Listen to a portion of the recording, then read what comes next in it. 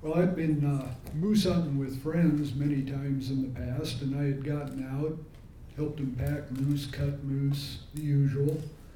So one cold and dark January day, a friend Roger and I decided we needed to go moose hunting. So we gassed up our snow machines, packed our sleds, got ourselves ready, and headed off for Fish River.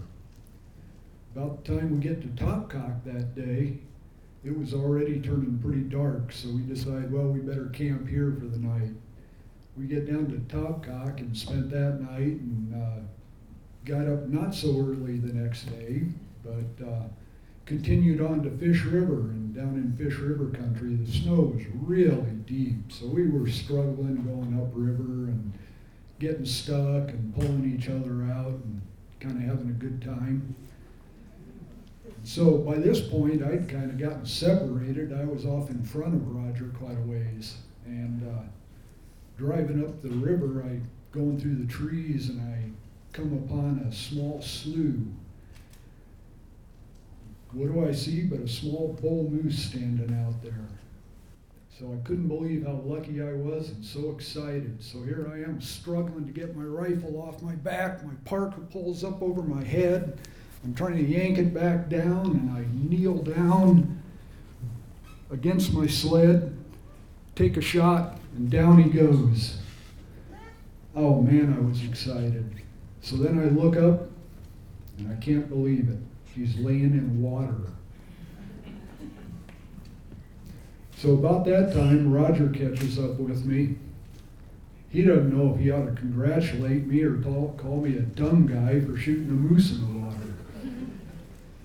Well, we knew we had to get out there and get this thing, so we waded through the snow, got into the water, which was, maybe close, almost knee deep, and that was about as cold and wet as I have ever been. But we got the thing cut up, skinned, cut up, packed into our sleds, and we knew we really needed to get back to Topcock and the shelter cabin that night.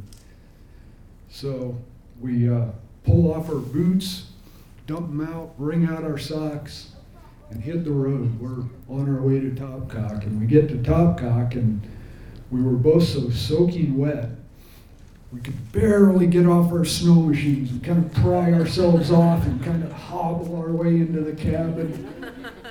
And then we get a fire going and thaw ourselves out.